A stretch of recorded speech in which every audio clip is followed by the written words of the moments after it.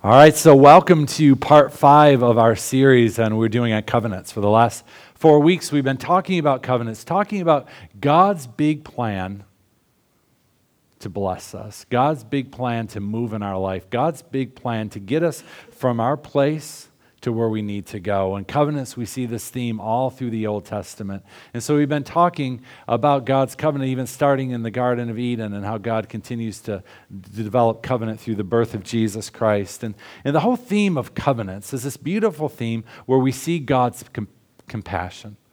We see God's passionate commitment to each and every one of us. We see a God who's very concerned with the marginalized, a God who's concerned with the broken, that a God who's concerned with people that are lost, and a God who wants to step into people's situation and to lead them to the place that he has for them.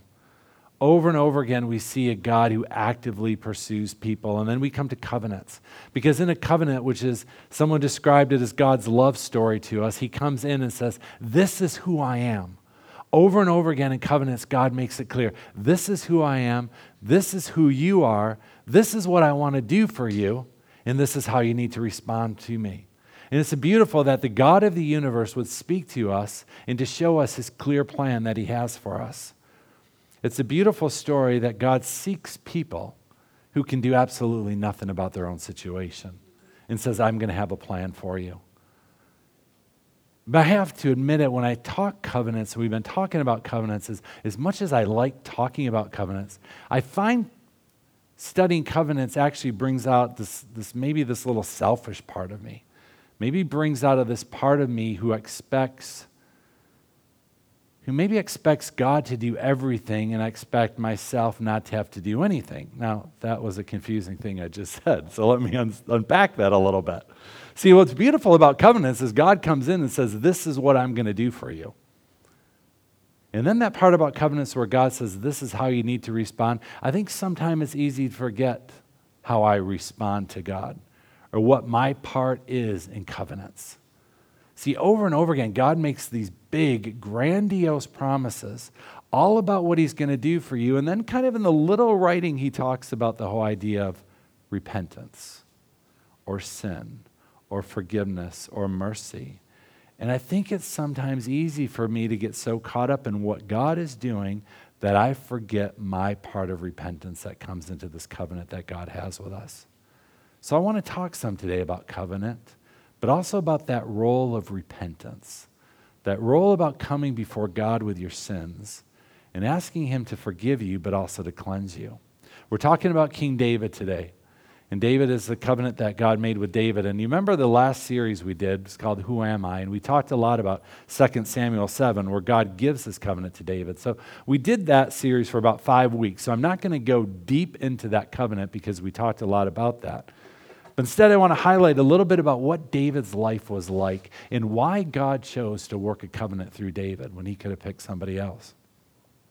See, the beautiful thing about David is that he understood that God had a plan to lead him in a path of righteousness.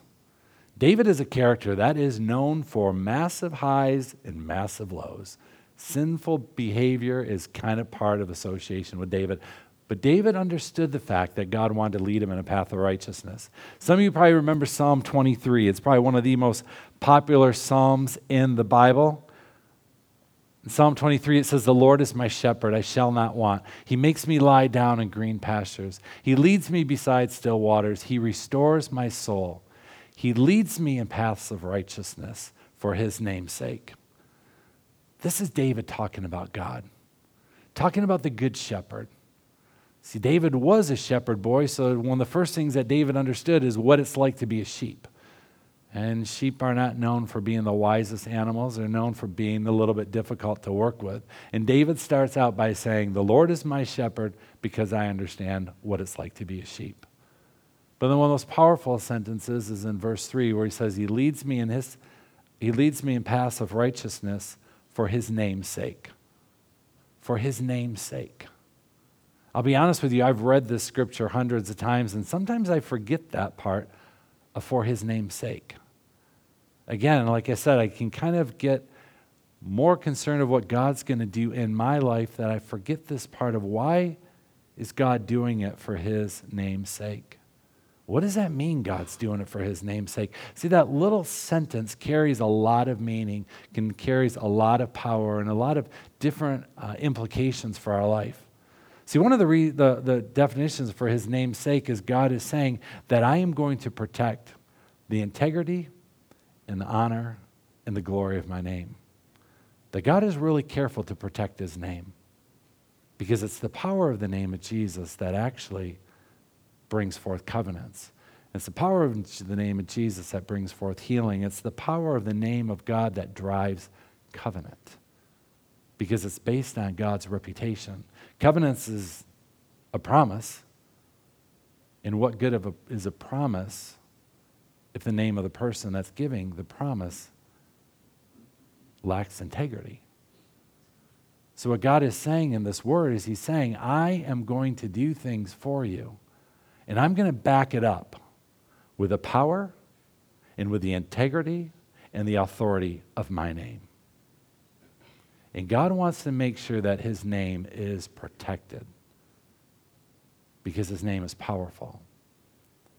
See, the name of Jesus and the name of God is very powerful because, number one, his name is his identity.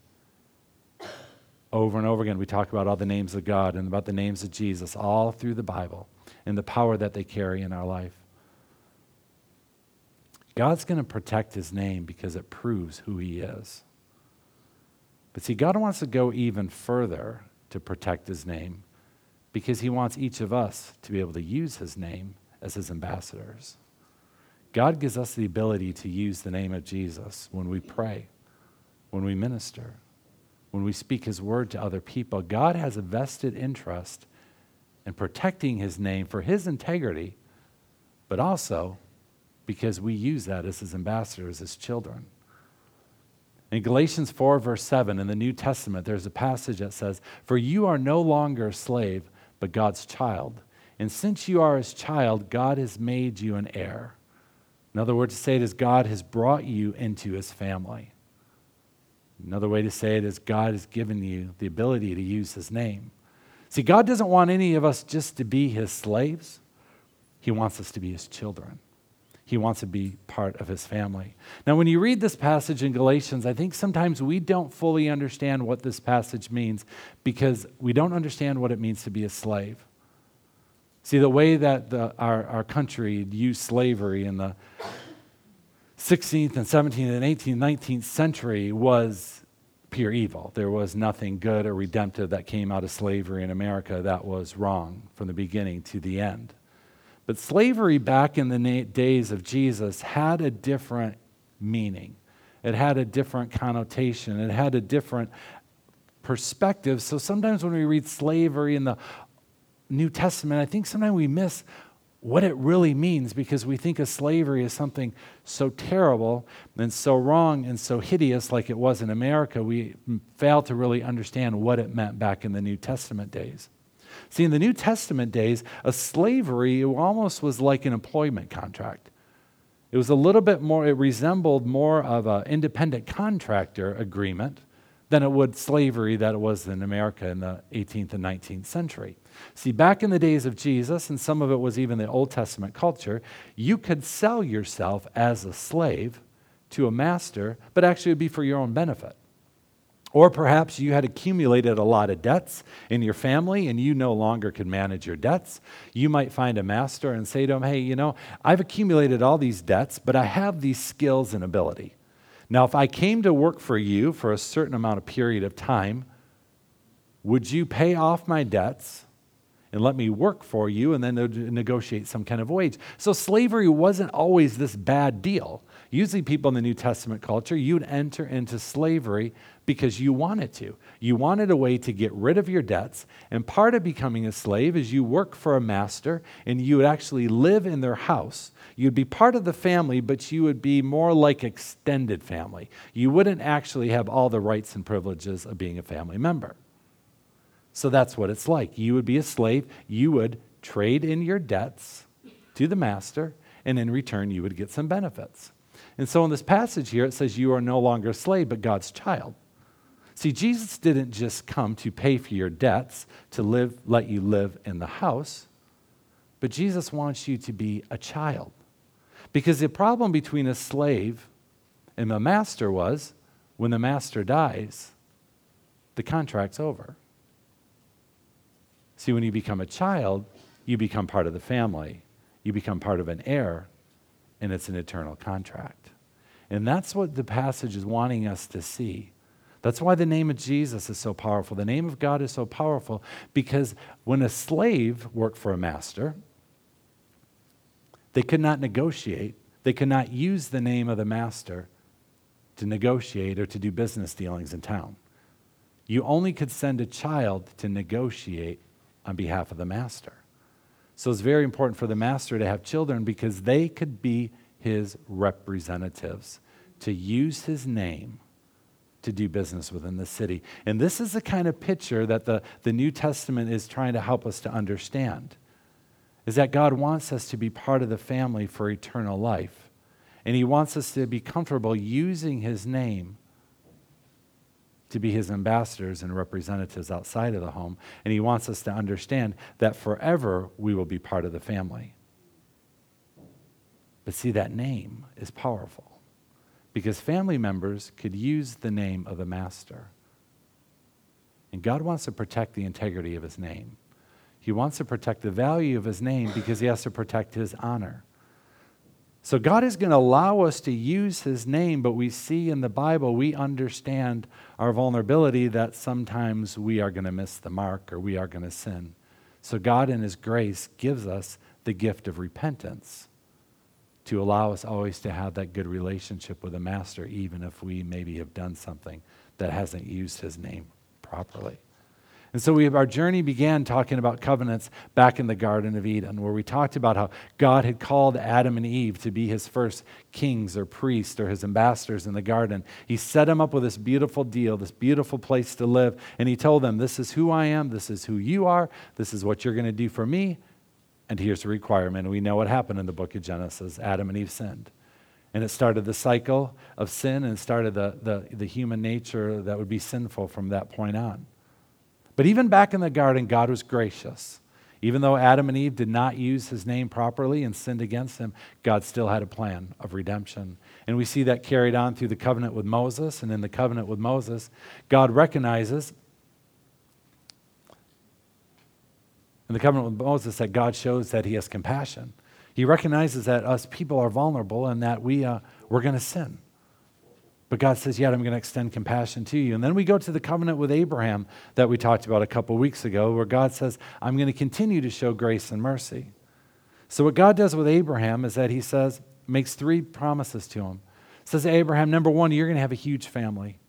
You're going to inherit a promised piece of land in Canaan. And third, that I'm going to bless the entire world through you. So God makes these three promises with Abraham. And then we go on, and last week we talked about his covenant with Moses.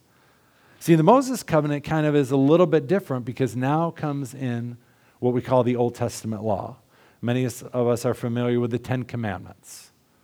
We need to follow those, but also there's about 600 other laws that were given on daily living and obedience and sacrifice and how that would work. But in the middle of God giving his 10 commandments and the other laws to the nation of Israel, God makes 5 distinct promises.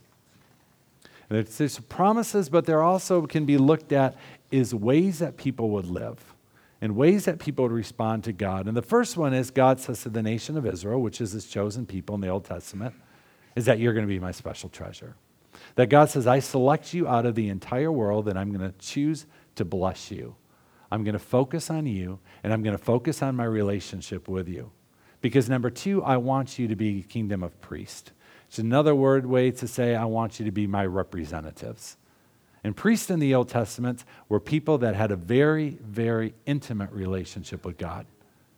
And God points that out in the Moses covenant. I want you to have an intimate relationship with me. And we see it's only through covenant that you can have an intimate relationship with God.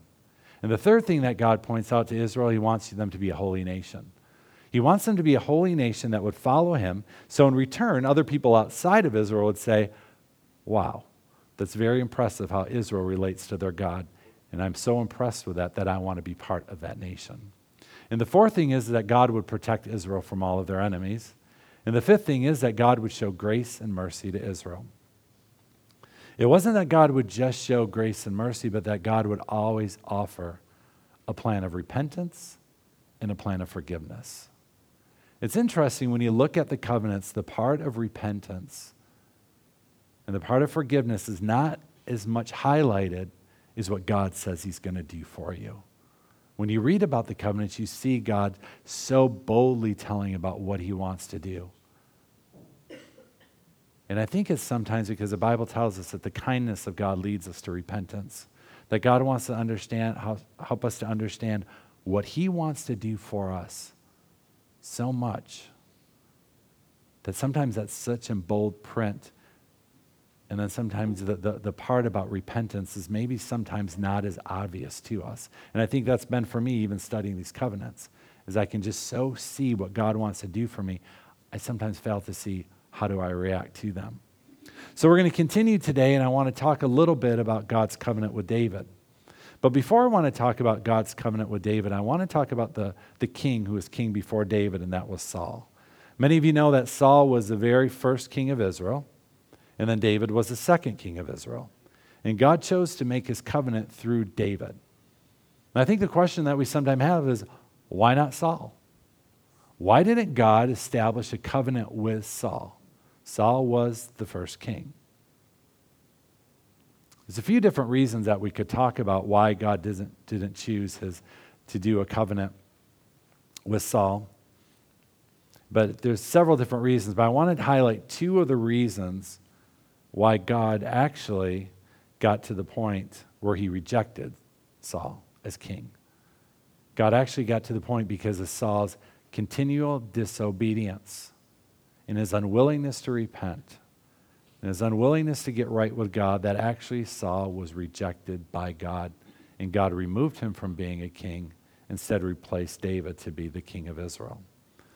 Tom Schreiter, who's an Old Testament scholar, talks about two of the main reasons he's boiled it down to why God rejected Saul. And I know there's probably many more, because if you know the history of Saul, yeah, he did a lot of bad things, but it'd probably take a whole message to talk about him. So I want to talk about two that this professor comes. And the first reason he said that God rejected Saul was because when Saul was commissioned to be king, God told him to annihilate the Amalekites, who was a persistent enemy of the nation of Israel. God told him to get rid of the Amalekites, and Saul didn't do it. He refused to do what God called him to do.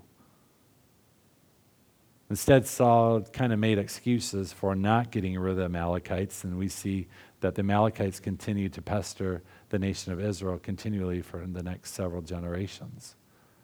So number one is Saul was disobedient to God, but also he lied about destroying the Amalekites. And the second thing that Saul did that was very offensive to God is that Saul participated in what would be called as a fortune teller. That Saul went to a fortune teller, a person to find out what his future was.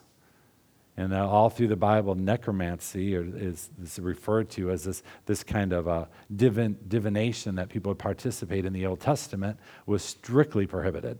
There's actually no tolerance at all for divination in the Old Testament as well as the New Testament. And that's something that Saul did. He consulted somebody like that to try to figure out what his future was. And see, God didn't want him to do that because God wanted Saul to go to God to find out what his future was. He didn't have to go to the path of divination.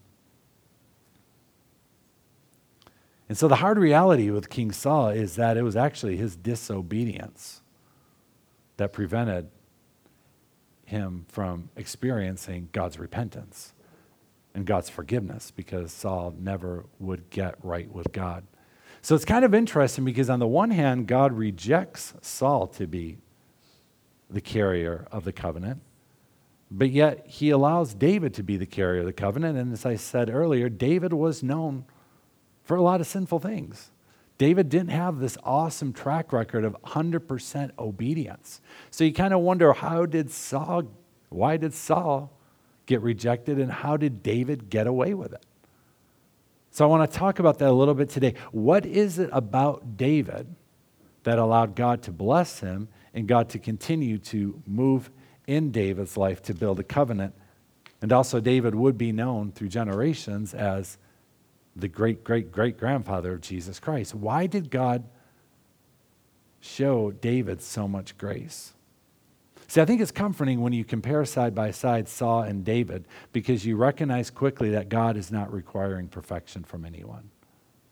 God knows that perfection is too high of a standard and that none of us would be able to attain it. So what God offers each of us is grace and mercy and justice and a path to forgiveness and repentance. And today, actually, we're going to be taking communion today. And one of the names of communion, we talk about the table.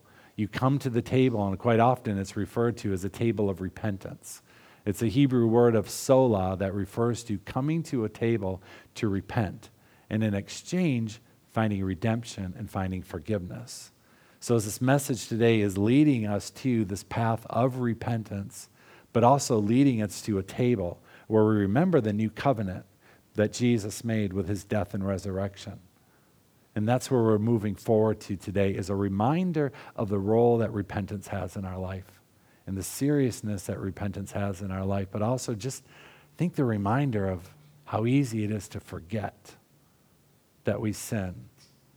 I think sometimes for me, sometimes sin is just like, whoops.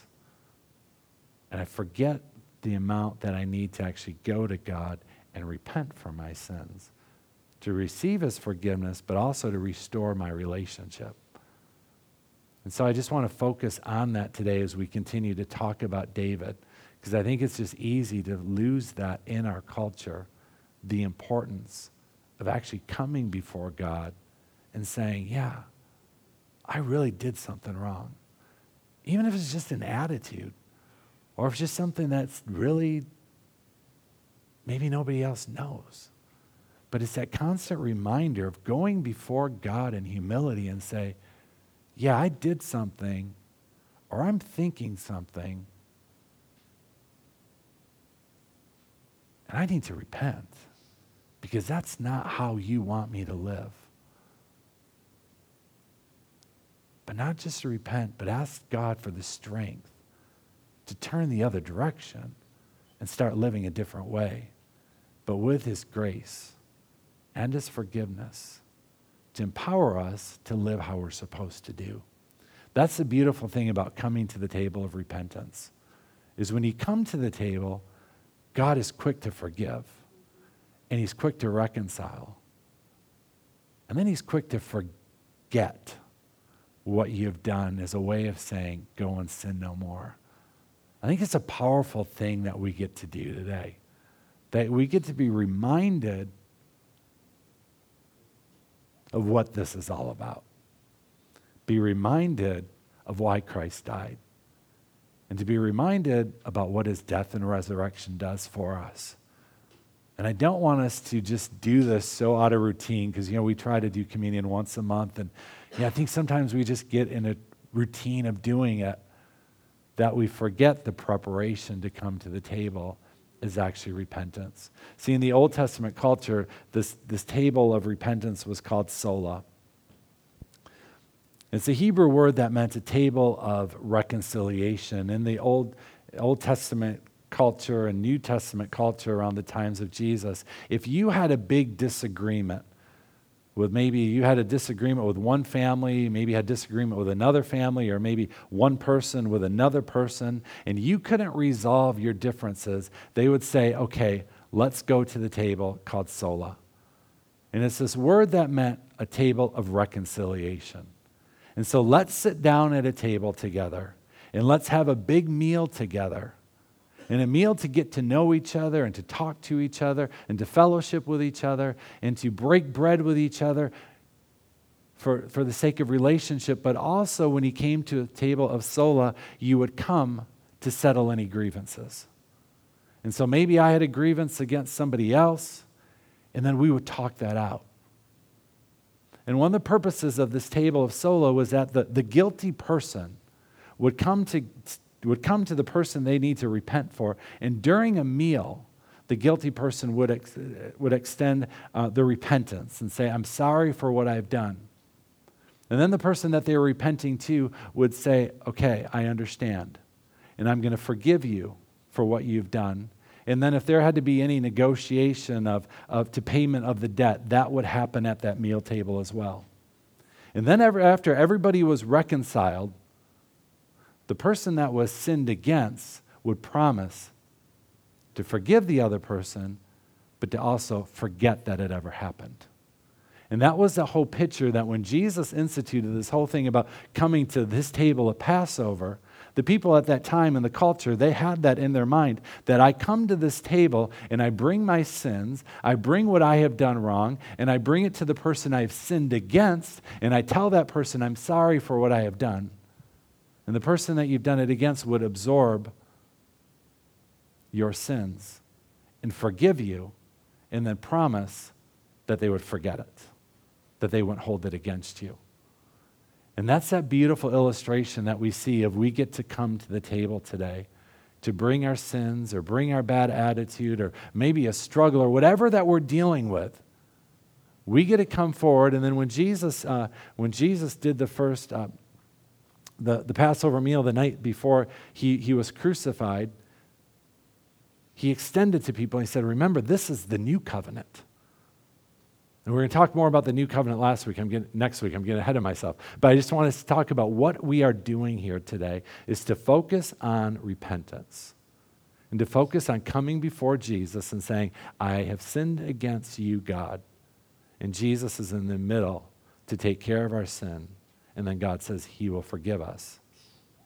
And then he will remember no more what we've done against him. That's what we're going to do today in a little while. We're still going to get there. So again, what is so special about David? Why does David seem to get a pass on sins? We're going to talk a little bit more about that. See, one of the things that you probably, if you study David a little bit, you're going to hear the term, David is a man after God's own heart. It's kind of a popular phrase that we talk about in the Bible, and we hear it in 1 Samuel 13, where it says this, for now your kingdom must end, for the Lord has sought out a man after his own heart. The Lord has already anointed him to be the leader of his people because you have not kept the Lord's commands. So this is God talking about David, who's going to be the next king. And I think we look at this and we say, wow, David, a man after God's own heart. He must be a pretty impressive person. And we think David is probably way up here and the rest of us are way down here, and we could maybe hope we could be like David someday, but we probably think, well, I probably never could, so why even try? So what made David so special that he was called a man after God's own heart? What did he do to deserve that title? I love John Walton. He's an Old Testament professor at Wheaton College. And John Walton says basically David did nothing to deserve that title. This is what he says. He says, when we look at this Hebrew phrase of a man after God's own heart, we will find that it points us in a different interpretive direction. Rather than indicating David's spirituality, it indicates the fact that David meets God's criteria for kingship. He is simply God's choice. Saul was the people's choice. David is God's choice. Why is David a man after God's own heart? Because he was God's choice. And see, that's a beautiful thing. When David became God's choice, he became a man after God's own heart. Kind of levels it right there. Each and every one of us can be men and women and children after God's own heart. In the same way that David was, because when God chooses you to do something, he prepares you and he equips you and he gives you the skills and he gives you the ability that suddenly you become a person after God's own heart. And that's the beautiful thing. All of us can leave here today with that confidence that we can be people like David, a person after God's own heart, simply because it's the power of God working in our life. We're not going to discount at all that David did have humility and David did have piety and all the good things that David did, but what David did was a response to what God was doing in his life. So I just think that's encouraging. We can all leave here today saying, we're people with a heart after God because of the work that God's going to do in our heart. So, what was it about David's character that separated him so much from King Saul? If Saul got in trouble for his sins and David sinned, why did God not reject David like he did Saul? I want to focus on 4 main things that separate David from King Saul. Number one thing about David is that he had absolute faith in God. David was a man that had good faith and remembered God. We all know the story about David and Goliath. Here, David's a young teenage boy, stands in front of this big giant. All of the nation of Israel is scared of this giant, and David stands up in front of that king, or in front of Goliath, with a slingshot and 5 stones. And what does David say, facing adversity and facing death? David says, "The Lord who delivered me from the paw of the lion and from the paw of the bear would deliver me from the hand of the Philistine." David had that much faith to stand in front of a giant and say, "I'm going to be fine." Why did David have so much faith? Because, see, David remembered the faithfulness that God had in his entire life. See, David was a shepherd boy. David used to work taking care of sheep. And what comes after sheep? Lions and bears. And David, time and time again in his youth, saw God protecting him from lions and bears. So when David is standing in front of a Goliath, it's like, what's he going to do? See, David didn't have so much extra faith, but I think what David was remembered is the faithfulness of God to get him through so many situations time and time again. And I think that's the beautiful part about David. He simply remembered God's faithfulness throughout his life. I think sometimes it's easy, well, maybe it's easy for me, to kind of forget God's faithfulness last week and last year and 10 years ago. David was good. Standing in front of a giant, instead of saying, "Oh no, where am I going to run?" he said, "Remember what God did to me last year and the year before." The second thing that we see of David is that he absolutely loved God's law. David loved the Bible. He liked the Old Testament. He liked the 10 Commandments. He liked the law. How do we know he did? In Psalm 119, David says, "How I delight in your commands, how I love them. I honor and love your commands. I meditate on your decrees." That's a pretty beautiful thing for David to say. God, I love your commandments, and I'm going to meditate on them. Meditate, I think, is an art sometimes we forget. It's something I'm trying to practice a little bit more, where meditate in the Old Testament culture meant you just read certain chunks of Scripture, maybe a little bit at a time, and you just keep reading it and reading it and reading it, maybe till you understand a little bit more. And that's what David's saying. This is what I think he's saying. I like to sit down with your Old Testament law, and I like to read it. And I like it to speak to me. Because I recognize when I read your commands how much you love me, because you're giving me this to follow because you want to protect me. And that's what David's saying, the second characteristic of David. The third thing is David was truly thankful. David's life was eventful. Yeah, he did sin, but David also Saul wanted to kill David for most of David's early life.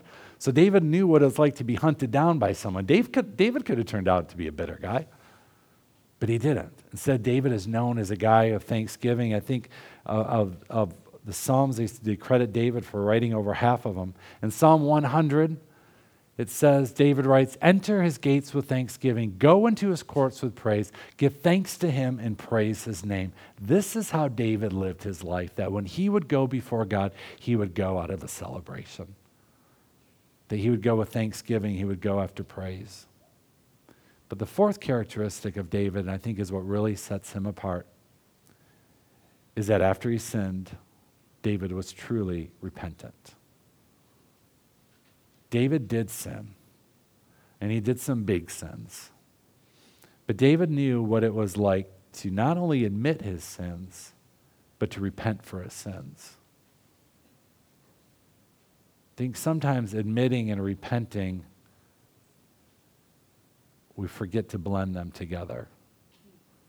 David had the ability to recognize his own sins, but then he would go before God. And a great illustration is that in 2 Samuel 12, I don't think I put this in your notes, David said to Nathan, David confessed it to one of his friends. He said, "I've sinned against the Lord." David went to one of his friends and he admitted his sin against God. In 2 Samuel 12, verse 13, if you want to write that down. David went to his friends and he repented for his sin. But then the same sin that we read in Psalm 51, verse 1 and 2, It's one of David's prayers of repentance, and we read where David writes, "Have mercy on me, O God, according to your steadfast love. According to your abundant mercy, blot out my transgressions. Wash me thoroughly from my iniquity and cleanse me from my sin." So David knew what it was like to admit his sin, but then repent for his sin, and to ask God to cleanse him from his sin. These are things that separated David from the other people, that how David could be a man after God's own heart, because he repented and he acknowledged his sin. So now we get to 2 Samuel 7. Now we're going to see where God's going to actually make a covenant with David. And as I said, we've talked about this a lot in the last series, but I want to read this passage in 2 Samuel 7, verse 1 through 17, to kind of frame what is this covenant that God is going to make with David before we close and participate in communion. So it says, when King David was settled in his palace and the Lord had given him rest from all the surrounding enemies, the king summoned Nathan the prophet. "Look," David said, "I am living in a beautiful cedar palace, but the ark of God is out there in a tent." Nathan replied to the king, "Go ahead and do whatever you have in mind, for the Lord is with you." But that same night the Lord said to Nathan, "Go and tell my servant David, this is what the Lord has declared. Are you the one to build a house for me to live in? I have never lived in a house from the day I brought the Israelites out of Egypt until this very day. I have always moved from one place to another with a tent and a tabernacle as my dwelling. Yet no matter where I have gone with the Israelites, I have never once complained to Israel's tribal leaders, the shepherd of my people Israel. I have never asked them, 'Why don't you build me a beautiful cedar house?' Now go and say to my servant David, this is what the Lord of heaven's armies has declared. I took you from tending sheep in the pasture, and I selected you to be the leader of my people Israel. I have been with you wherever you have gone, and I have destroyed all of your enemies before your eyes. Now I will make your name as famous as anyone who has ever lived in the earth, and I will provide a homeland for my people Israel, planting them in a secure place where they will never be disturbed. Evil nations won't oppress them as they've done in the past, starting from the time I appointed judges to rule my people Israel. And I will give you rest from all of your enemies.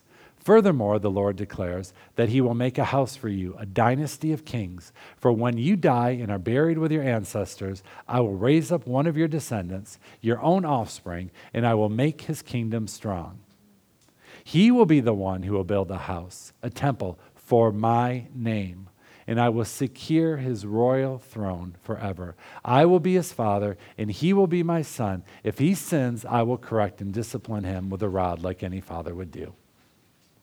But my favor will not be taken from him as I took it from Saul, whom I removed from your sight. Your house and your kingdom will continue before me for all time, and your throne will be secure forever."